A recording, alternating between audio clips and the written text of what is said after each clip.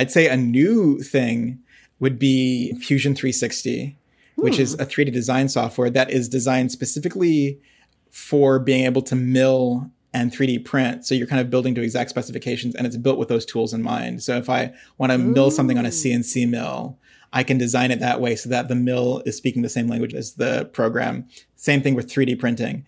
And that's been a really good way to create objects for my installations, one. But two, it's also a good way to just lay out my installation, because I can do it with exact measurements, and I can set up kind of a rough gallery setup. Yeah. And I can set up where my projectors are, the throws and everything. And that's a really great pre-production visualization tool. So both for like creating CAD? objects, but also for previs. Yeah, it's very similar to CAD. Welcome to The Practical Filmmaker, an educational podcast brought to you by the Filmmaker Institute and Sunscreen Film Festival, where industry professionals talk nuts and bolts and the steps they took to find their success today. On today's show, Leslie Foster introduces us to experimental film within the art world, how it works, and how his design media art studies at UCLA helps him get closer to his goal of creating art with film as a medium. Find the full transcripts and more at thepracticalfilmmaker.com. I'm your host, Tanya Musgrave, and today we have Leslie Foster, experimental filmmaker, director of art residency at Level Ground, which is an arts nonprofit based in LA, and he is now deep in the throes of the Design Media Arts MFA program at UCLA. Welcome to the show. It's good to be here, Tanya. Okay, so we've known each other going on about 15, 16 years now. Yeah. So we got to set the stage for the rest of the folks. How did you get to where you are right now? I spent a lot of time in undergrad kind of wandering around different things. I studied biology for 3 years. I was studying German in Austria and Germany, and just trying to figure out what I wanted to do. And I thought I had a plan. It fell apart while I was in Austria and Germany, and I realized I didn't know what I wanted to do. And after 6 months of kind of stressing about this, my roommate, Chris Walters, who was a student at Southern Adventist University, said, well, what do you love? And so I started listing things I loved. I like literature, fashion, science. And I just kept going. And he kind of just stops me. He's like, oh, that's film. And I had this massive light bulb moment, that shifted the course of my entire life at that point. Maybe the only light bulb moment like that I will ever get. I don't think I will have another. I kind of went back to Thailand after that year in Austria and Germany, stewed on that, looked at a bunch of different film schools. And Chris had said, you're going to look at a lot of places, but you're probably going to end up going to Southern because of the practical education there. And at that point, and things have changed now. There's a few schools that do really good practical undergrads in film. But Southern was one of the few places that did a very hands-on program right from jump. I talk to students from USC and UCLA now, and the access to gear and equipment is still hard for them. Whereas at Southern, we had access to gear and equipment pretty quickly and got to play, and I thought that was amazing. So I ended up going there. I have to, acknowledge that I'm kind of putting words on what my experience was then because I didn't have the words there. But I think what I was doing was I was looking for a medium. I wasn't so much looking to be in the film industry. I was an artist looking for a medium, and film was that medium. But it took me a while to actually discover that about myself. Yeah. Because I knew that I wanted to do kind of weirder films. Like my first films were super poetic. No. Leslie films? See, exactly, right? We loved so you. There's already a reputation. Yeah. So, again, a word that I would apply to that is poetic cinema, something that I use a lot of my writing now, but it's not a word I had then. So I was just kind of creating poetry. And I realized that film and visual language was the language I'd been looking for all my life in my writing and my poetry. Maya Deren, who's considered one of the founders, the mother of experimental film, says that she was a mediocre poet in written language.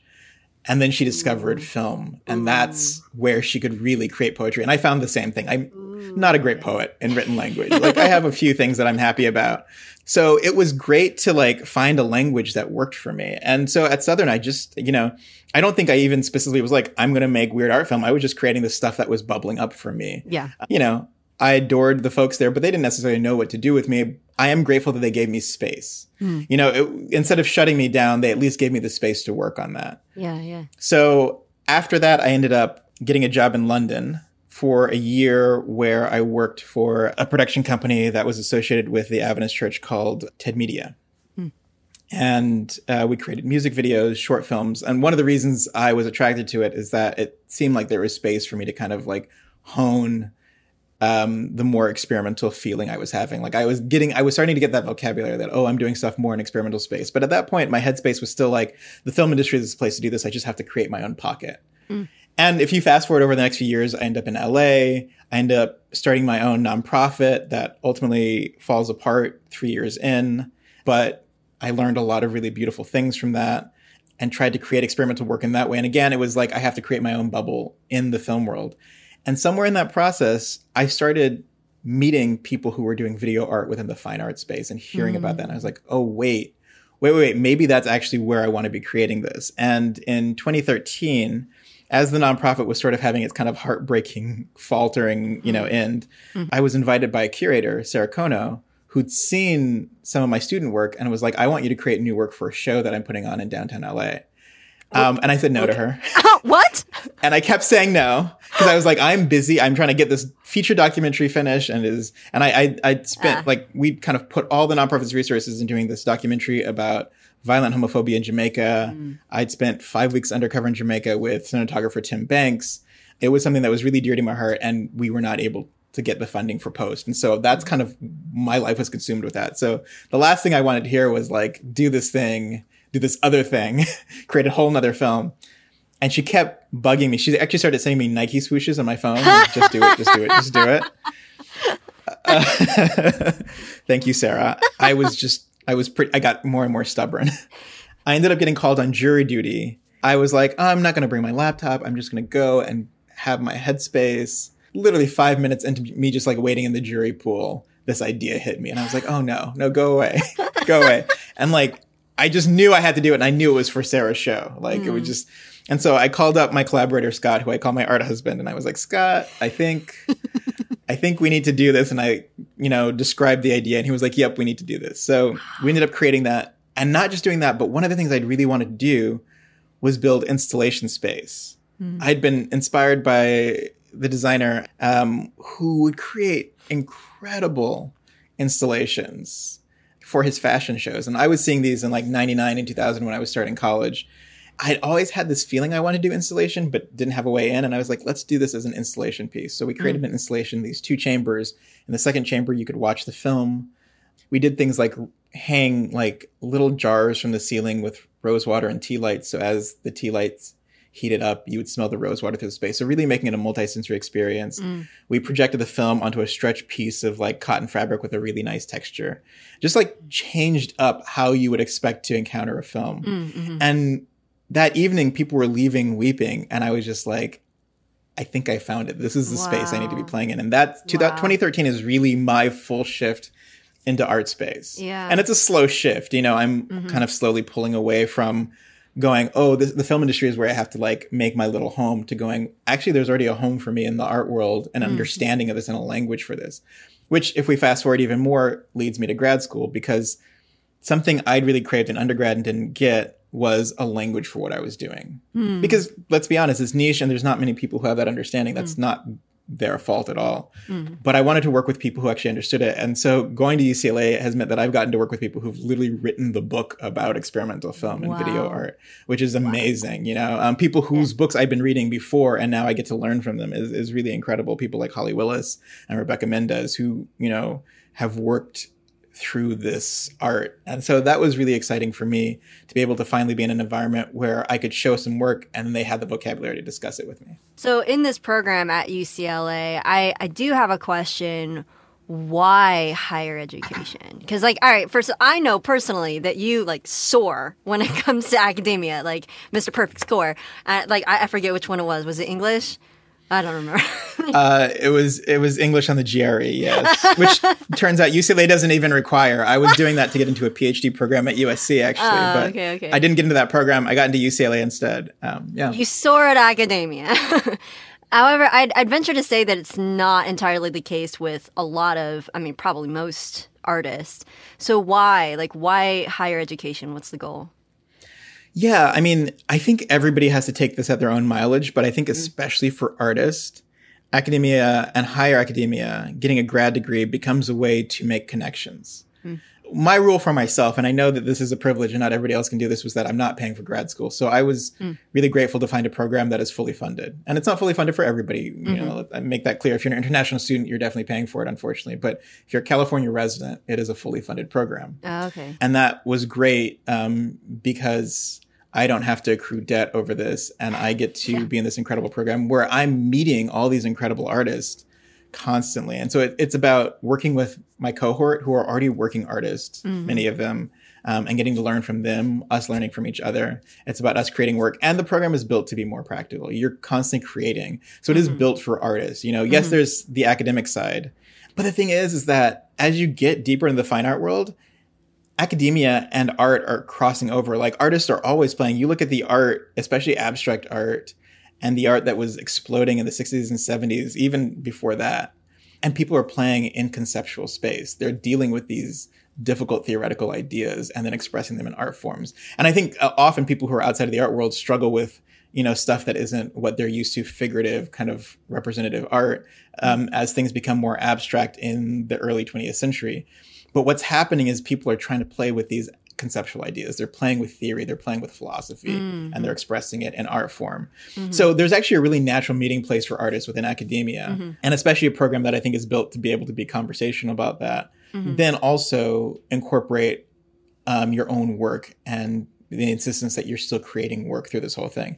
I think the other thing is that the nice thing about grad school is there's a lot less emphasis on grades. Like the important thing is not the grades at that point, it's creating the work. You graduate from grad school, nobody's asking what your GPA from grad school was. Nobody cares. Yeah. Yeah. Right?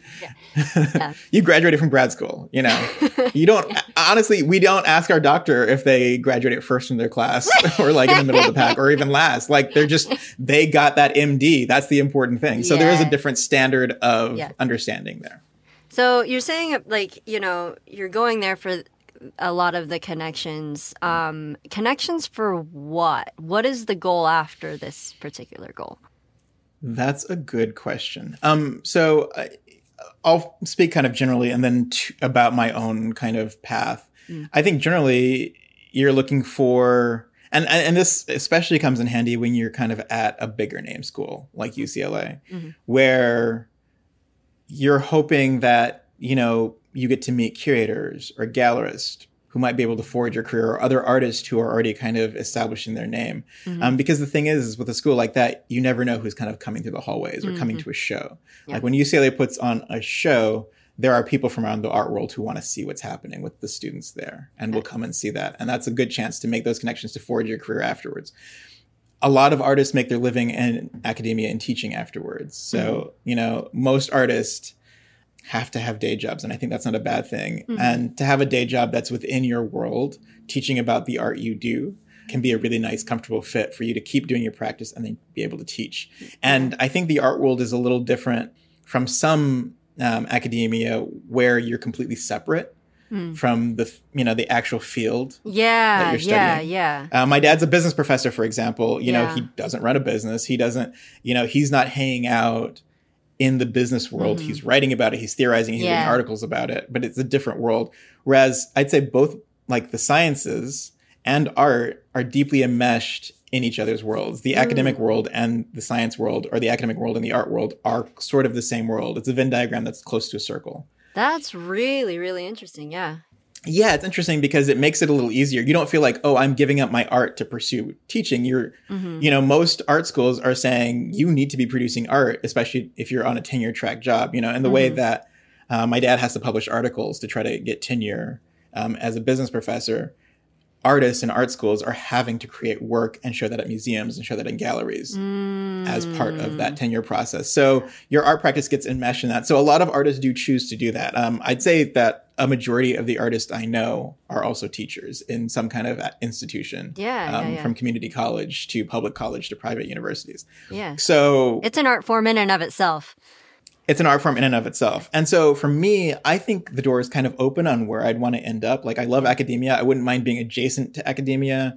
Maybe like a long-term art residency at a university sounds really ideal, where I get to still interact with students, but create my own work. I could also see myself teaching. At this point, I have a year left, so I'm really just trying to see what options just trying to get kind of emerge. And the thing is, like, because I already have a job at Level Ground, I'm not necessarily freaking out about like, oh, I'm going to kind of land in this space without work afterwards. Like I can kind of take my time to figure out what I need. And again, I definitely acknowledge that's a privilege. We'll get back to the day job, but I do want to mention that I think that you would be a pretty awesome teacher. Did you know actually that I am in film because of you?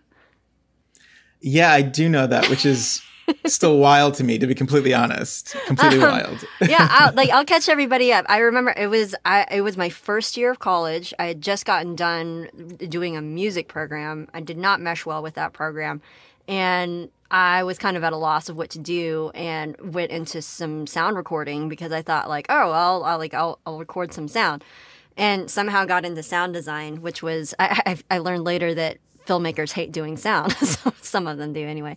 And we were working on like one thing that our school did was and does is every 4 years they try to create a feature or some big project of a magnitude so people can, be a part of a larger project. And I remember being part of your world for the first time, and I'm just like, man, this is amazing. But I know nothing about film, nothing whatsoever. I would hear terms like f-stop and shutter speed and, all the stuff that I had no idea about. And I remember exactly where we were sitting. We were sitting in the cafeteria on one of the lunch breaks in the summer when we were doing post for this film. And I was just like, man, this seems so cool, but I don't know anything about it. And you were just like, I didn't know anything about it. I had no idea what f-stop and shutter speed was. And he's just like, that's why you come to school, so you can learn. And it was like, it seems obvious, but like at that particular time when we were doing academia for going into film, it was a hump that I didn't know that I had to get over. And I don't know, it was really cool. But in other places that you've been extremely helpful is those practical day job type tips. Like I remember you were also the first person to tell me about a Roth IRA. So I'd like to give the listeners a little bit of a peek at what it takes financially to be a filmmaker in experimental art. We've talked a little about finances before, and I've always appreciated your transparency. So, like, it would be incredibly difficult to not take those kind of crew jobs and, like that kind of thing, things that would come along. How do you sustain yourself? You already mentioned that you're not paying for that grad degree. I'm not paying for mine, which, by the way, that's probably another conversation. But, yeah, you guys, if you're going for a grad degree, there are options. But I would like to know what it takes financially. Yeah, that's a great question. I mean, my first years in LA were a struggle. I was coming from this job that paid pretty well in London to LA, where I was having to freelance, and the industry was right after the writer's strike had ended. So jobs were scarce. I realized I just kind of hated being on set a lot of the time. There were really some good days, but a lot of times it just was stressful and awful, and realizing you had to prove yourself to a new group of people every time you got a new gig. You weren't going back with the same coworkers. You had to kind of start from zero all over again. It got exhausting, but I did that for about 2 years. I ended up working as a janitor for 6 years after that. Not the easiest choice, but a choice that I made because I realized I didn't have the space to work on my own stuff. And if I was just going to continue being crew, I likely would never have the space to work on what I wanted to do. And so, yeah, it's one of those scary choices where you feel like I'm in this path on the film industry and I'm stepping outside of that. Because again, then my conception is I have to do this within the film industry. I have to get to a place where I can create a bubble in this world. And so stepping away from that was really scary. But that did allow me to have the space to start the nonprofit and work on that, and do that with folks like Adam Buck and Pavel Rutherford, both incredible friends of mine.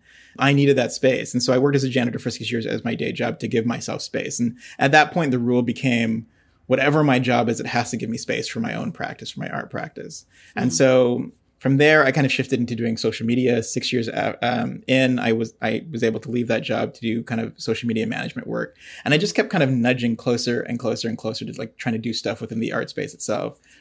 I'd been volunteering at Level Ground for years. The opportunity came along to be their first resident artist. They gave me a nice little chunk of money to create a year's worth of experimental films. So I did 11 films in 11 months with 11 different collaborators. And each film could only be 59 seconds long. I also created the rule that I couldn't collaborate with any cis men. So it just, these really interesting kind of projects came along.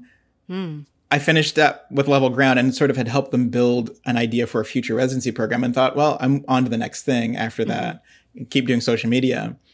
And Samantha Curley, the director of Level Ground, was like, no, I want you to now run the program. And it wasn't a full-time job. It still isn't, but I've been doing that for about 5 years now. And that was a big help in starting to work fully in art space. And so that was kind of my long journey there. But yeah, financially, I make the joke all the time that I didn't just have to pick one difficult medium. I picked two. Like, film is an incredibly expensive medium. It can be. And I also do installation art, which is incredibly expensive. And I combine them. So I don't know what I'm doing. But as far as funding, for a while, it took like Ritual Cycle, my first solo show, which opened in 2016, took me and my collaborators, Scott and Heather Dapolonia, who also graduated from Southern. It took us 3 to 4 years to finish, just because we would shoot something and then save money, and then pull it and then shoot something else. And the only reason that was able to get done in even just 3 years was because we're all three people pooling money.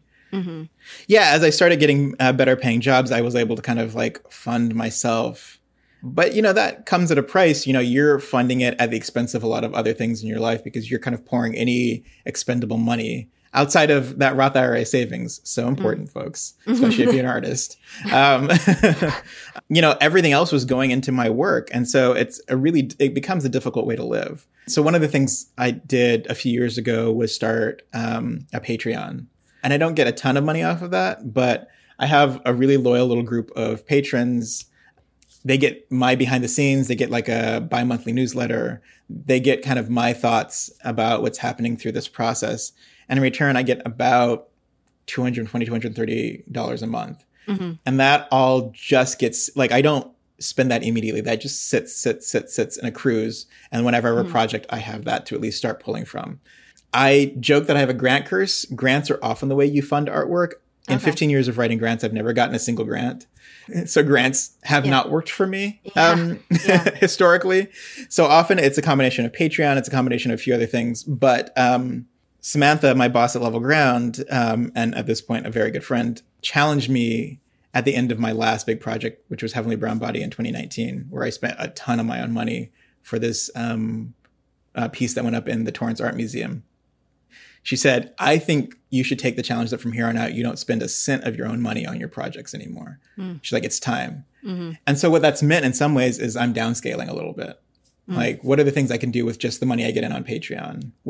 And that's a good creative challenge. It hasn't, been an issue. And if I want to do a bigger project, I will wait for that grant or that fellowship or whatever. The nice thing with school is that we also get some stipending for work. But that's still a question I have to solve. Like, I have some ambitious plans. And so I am questioning, like, where do I get some of that funding from? So that'll be a question that gets answered. But I'm constantly filling out grant applications, et cetera, just trying to get more money for projects. So a lot of it is about knowing the grant process, getting grants. And again, I'm speaking broadly as an artist, having these alternate streams of income. Sometimes it's funding it yourself. Something for me that's a standard, though, is that I will always pay cast and crew. I got past the point where I was asking people to volunteer years ago. I will pay cast and crew. And if there's a group of collaborators, we will be paid last, if paid at all. Because it's not really about that. It's about creating the work. And most of us will have other incomes that help us kind of survive that. But I want to pay my cast and crew at union rates. I won't shoot something until I have the funds to do it at that rate, honestly. And that can be sometimes difficult. And sometimes it means, again, I shoot a smaller project. But it's so funny because one of the most successful shorts I've had is something that I shot and edited in 48 hours with a zero budget. That's how it is, isn't it? I put blood, sweat, and tears into some of these projects. Ritual Cycle takes 3 or 4 years. I don't think any of the Ritual Cycle films have been shown in any other. No, that's not true. Now they're starting to get seen in other galleries and places, but it took years for that. And then Etude Number 1, which is part of a series where I'm just doing these kind of improv, spontaneous films.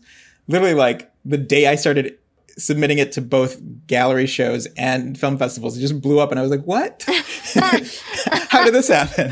So, it shows also that, like, a lot of this is that building of experience to that point where I could create something in this fast period of time that I think showed the experience that I have.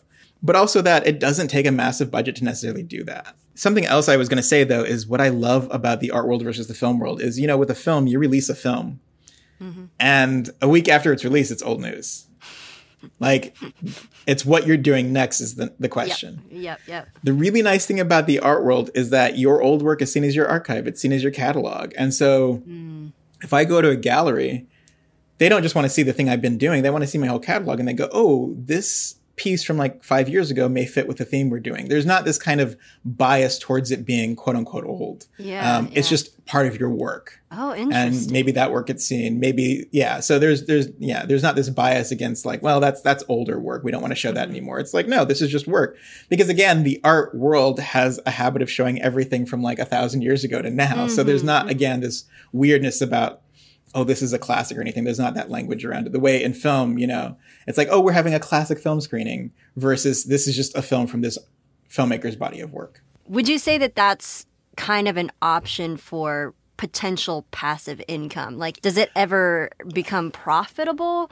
Is it something that, would provide financially possibly in the future? Let's say a museum wants to buy a piece of my work. They can go through my catalog and maybe they say, we'd like to buy the ritual cycles and have those as our collection. That potentially is a way for income. That's a rare thing. I don't think it's to be expected, but it is a way to do that. And that's probably the easiest way for an experimental filmmaker to have work sold in that particular way. I also have works that are being distributed by like, one of my pieces is distributed by Reverie, which is an LGBTQ plus streaming network. And that's split among the cast, my producer and myself. And we get something like $9 every quarter. So that's not like, it's a joke. Bill Viola, for example, is considered one of the most successful experimental filmmakers and video artists in kind of art history. And he sold a piece to the Guggenheim Museum for, I think, $300,000, which I think is the most expensive it's the highest price tag that's been attached to a piece of video art in history. Obviously, that's a route you could go. But again, that's not to be expected.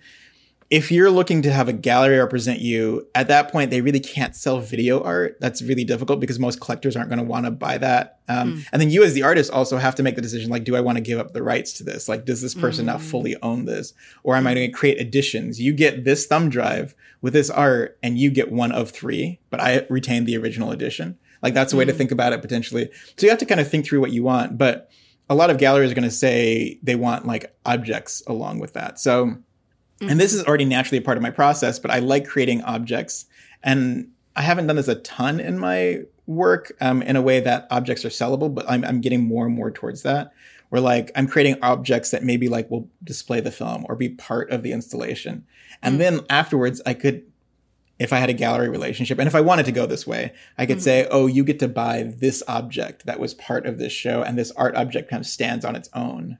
And so that could be a way to kind of make money. But for me, really, I think my interest is less in the kind of financial aspect. I don't ever expect to sell something to a museum for tons of money. I want to get in a place where my practice is sustainable, and that looks different for everybody. It means I can just keep creating my work and have my needs funded and taken care of. And also, and this is an important thing for me, have enough money to be able to take care of other people. I think that's super important. And I think a frustrating thing kind of in the past was going, oh, that person needs help and I'm in just as bad a situation, so I really can't, but I would love to be able to help out. To be in a place where, and I'm getting closer to that now, which is really nice, where I can go, oh, I don't even have to blink. Here, take this. Here's either money or here's, something that will provide you material benefit that I can give you. So that's important, but that doesn't have to come from my work specifically. I do want it to come from within the art world.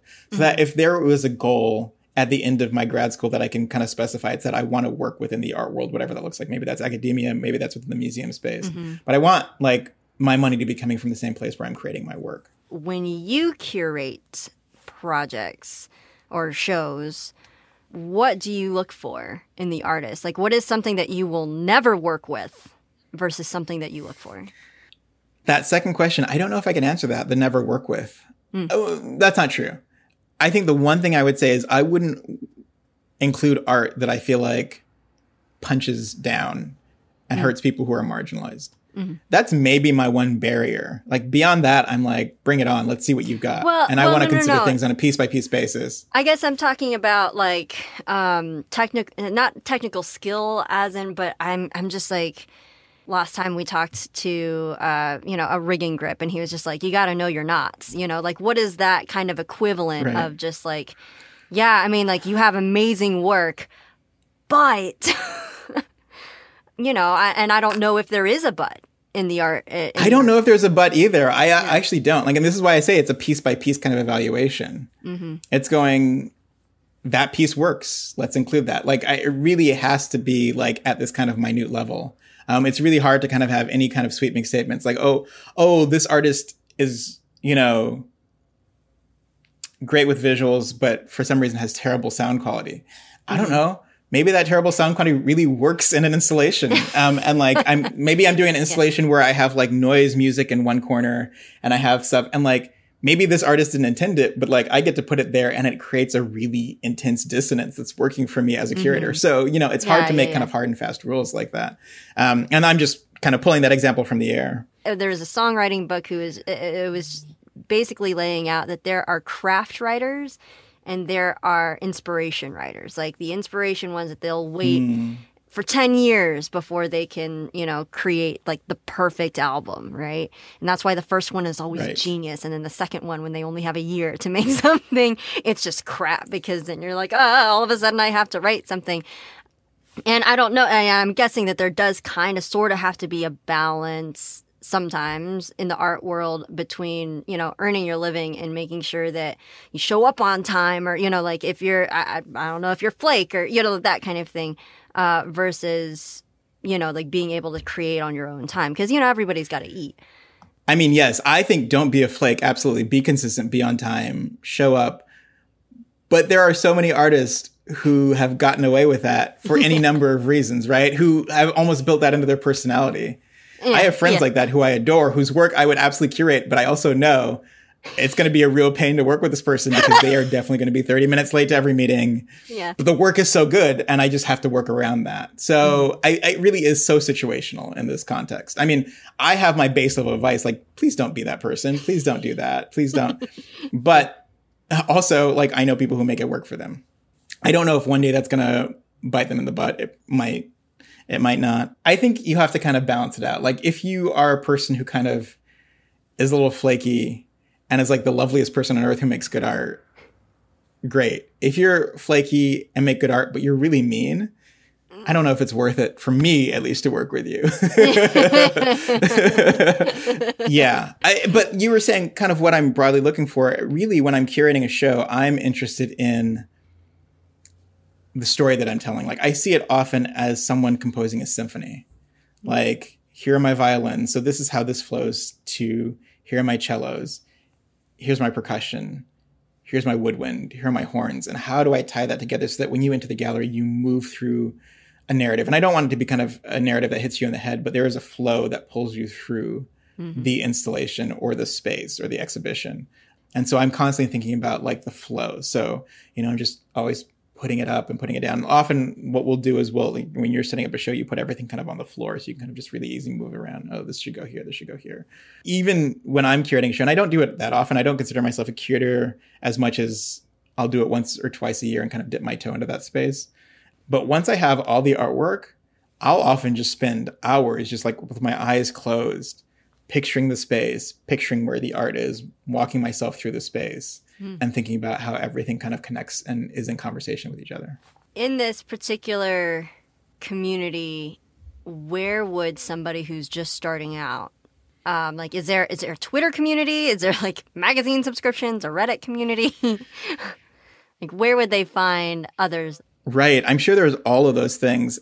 I think it can be really difficult. This is the honest truth. Like, it took me years. Like, I moved to LA in 2008, and it really wasn't until 2013, where I really started making inroads within the art world. And to be honest, part of it was that I didn't know what I was looking for in that. And I think maybe if I had, it would have been a little easier, but I'm not sure about that. Well, this is one of the things we're trying to solve with Level Ground by having a community for people who are emerging artists who don't necessarily have communities, to be able to tie them into community and then connect them with our community. So we see this as a hub where once you're in, suddenly you have access to my network and you have access to the 70 other artist networks. And suddenly all the networks have a central meeting place.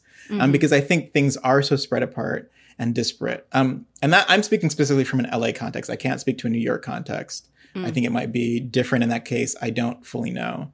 I know that has a much more established visible art scene, but from at least what I've heard, it can be difficult to work your way in without having kind of the right connections. And from what I found in the LA art scene, it is a very open arms art scene. You just have to find your opening into that. I think as it gets more visible, that becomes easier. But I mean, some of the advice I give young artists is if there is a gallery creating work that you like and feels resonates with your own work, and you kind of imagine yourself being in that gallery one day, show up at every opening, talk to the gallerist, talk to the curator, ask good questions, make yourself a known entity. These days, one part of that is like taking a picture or a few things for, your stories and Instagram at the gallery, tagging the gallery, making them aware that you were there, you were interested in the work. I think all that becomes a part of kind of making yourself a known entity in that world. And it's not easy work. It's sometimes slow. But you keep showing up at those places, you're going to keep seeing some of the same people. Like, it's so funny now. I'll go to art shows and I know that there's going to be these 3 or 4 people who are consistently going to be there. And like, you all get to know each other in that way. And you start realizing how small the world actually is. But it kind of takes just showing up and showing up and showing up. All right. Now we're going to ask about some tools of your trade. What we usually ask is, kind of like what gear or gadget is an old reliable. What's a reliable resource? All right, here we go. Evernote. Evernote. Ooh, okay.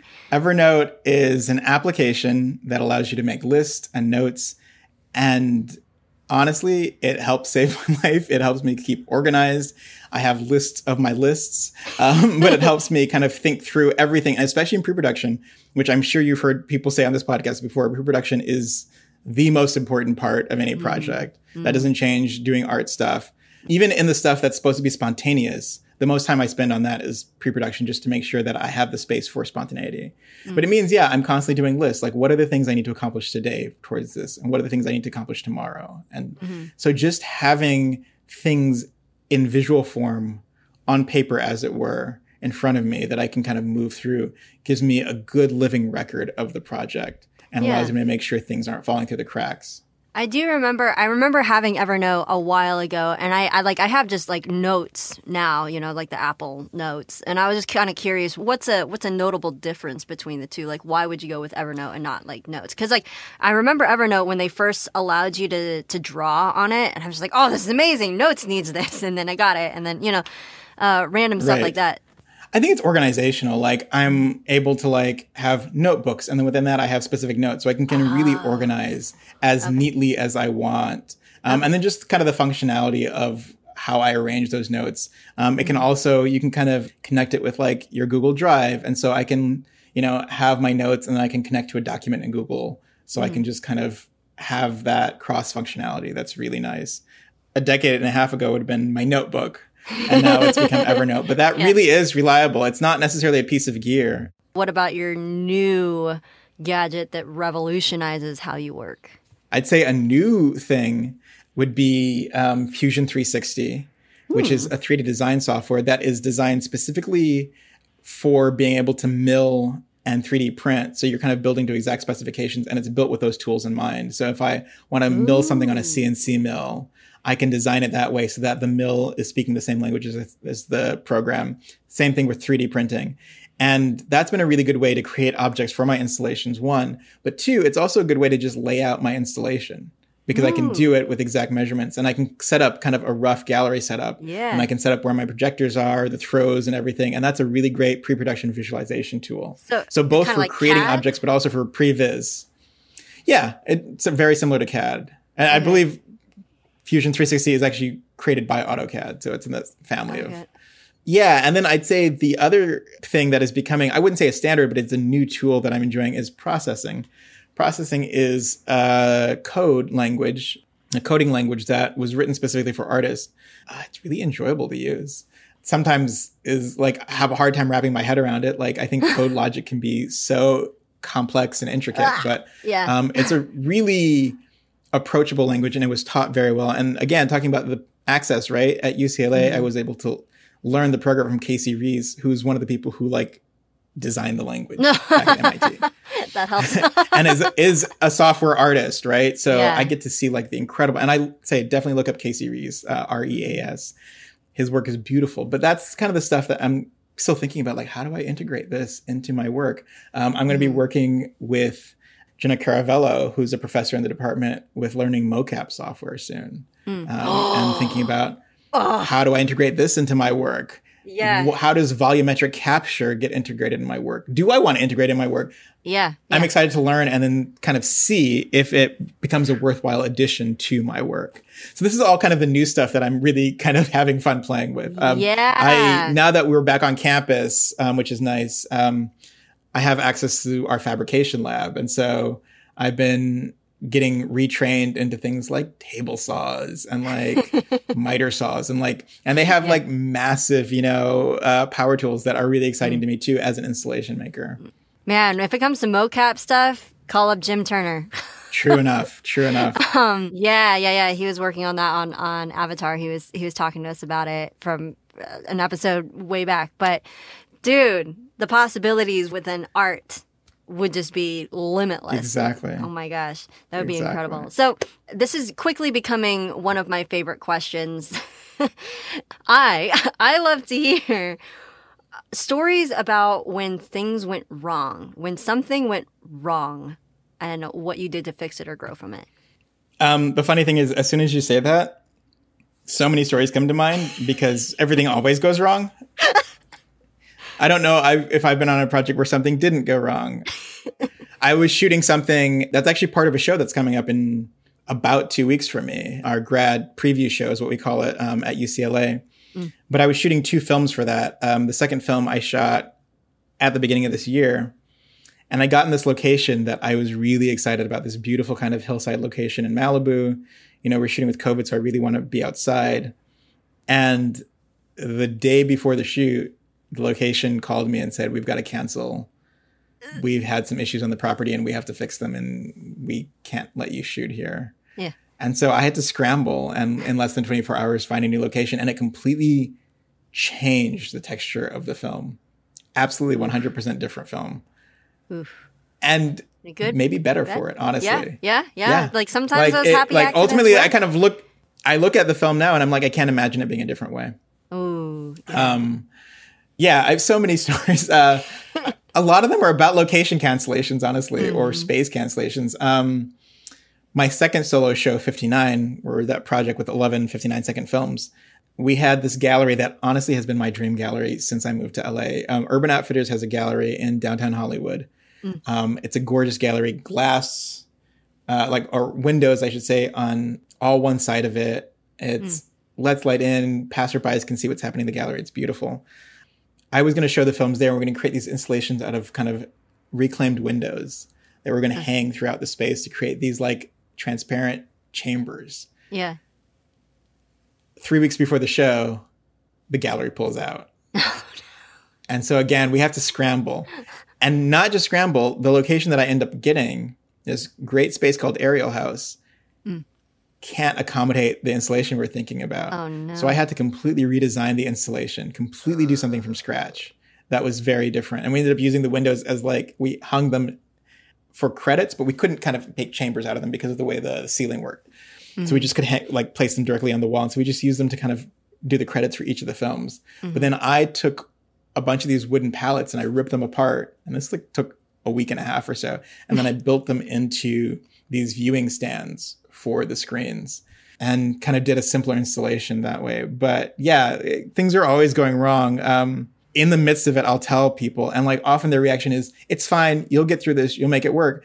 And my response is always, I might not make it work. And that's okay too. It's sometimes okay if things completely fall apart. It doesn't feel good, but I think we are so uncomfortable with this idea of something fully collapsing and what we think of as failure that we don't want to acknowledge that when somebody else kind of shares that something might fall apart. We're like, no, you'll be fine.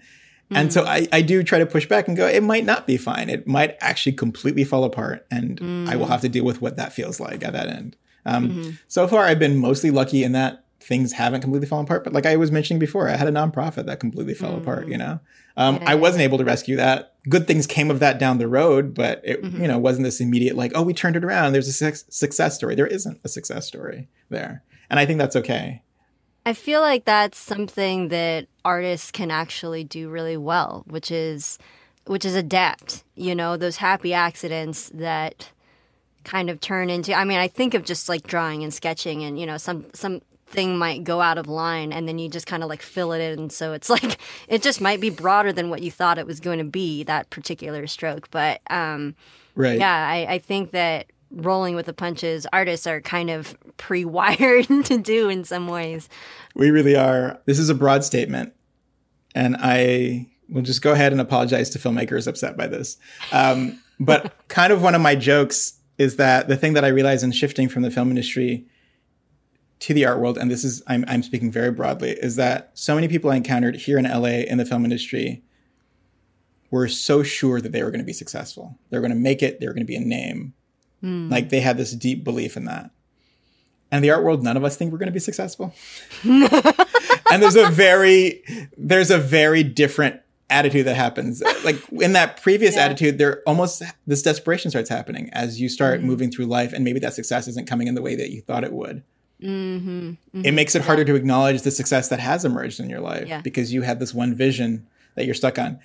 When you're coming from a place where you're like, I don't know, I probably won't make it, then any success feels exciting. And I mean, I don't know if that's necessarily a healthier thing, but I do appreciate that point of view because it does make me more open to appreciating like the successes. Like, I don't think I'm ever going to be at the Guggenheim or, the MoMA or Serpentine Gallery in London.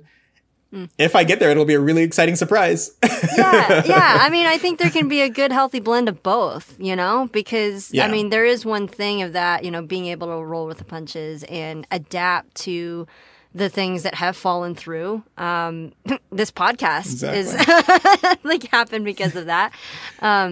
There's lots of stuff where you can have those ambitions, because I know that you are, I mean, you say like, oh yeah, I don't think I'm going to be great or anything, but I also know you to be extremely like self-driven and like headed towards a direction. Like, you know what I mean? Like, I don't feel like you're just floating by any means. No. And I don't feel that. Here's the thing is, for me, I guess what I should say is, for me, success looks like creating the work that I want to create. Anything beyond that is wonderful. Yes. But it's not necessarily this. I think what I mean is this kind of idea of commercial and visible success. I don't expect that. That's not, for me, success is continuing to be able to create the work that I want to create. Anything beyond that is a really great thing. And I love that. What current project are you excited about? So by the time this is going to air, I will have just wrapped up my grad show, which is work that I've been doing over the past year that I have been very excited about. But work that I am thinking about now is my thesis project. Like, that's what I get to think about for the next year. And that's really exciting. And I really want to combine a lot of the stuff I'm learning. If I was going to describe my work, I would say that I am exploring Black queer futures through a lens of dream logic.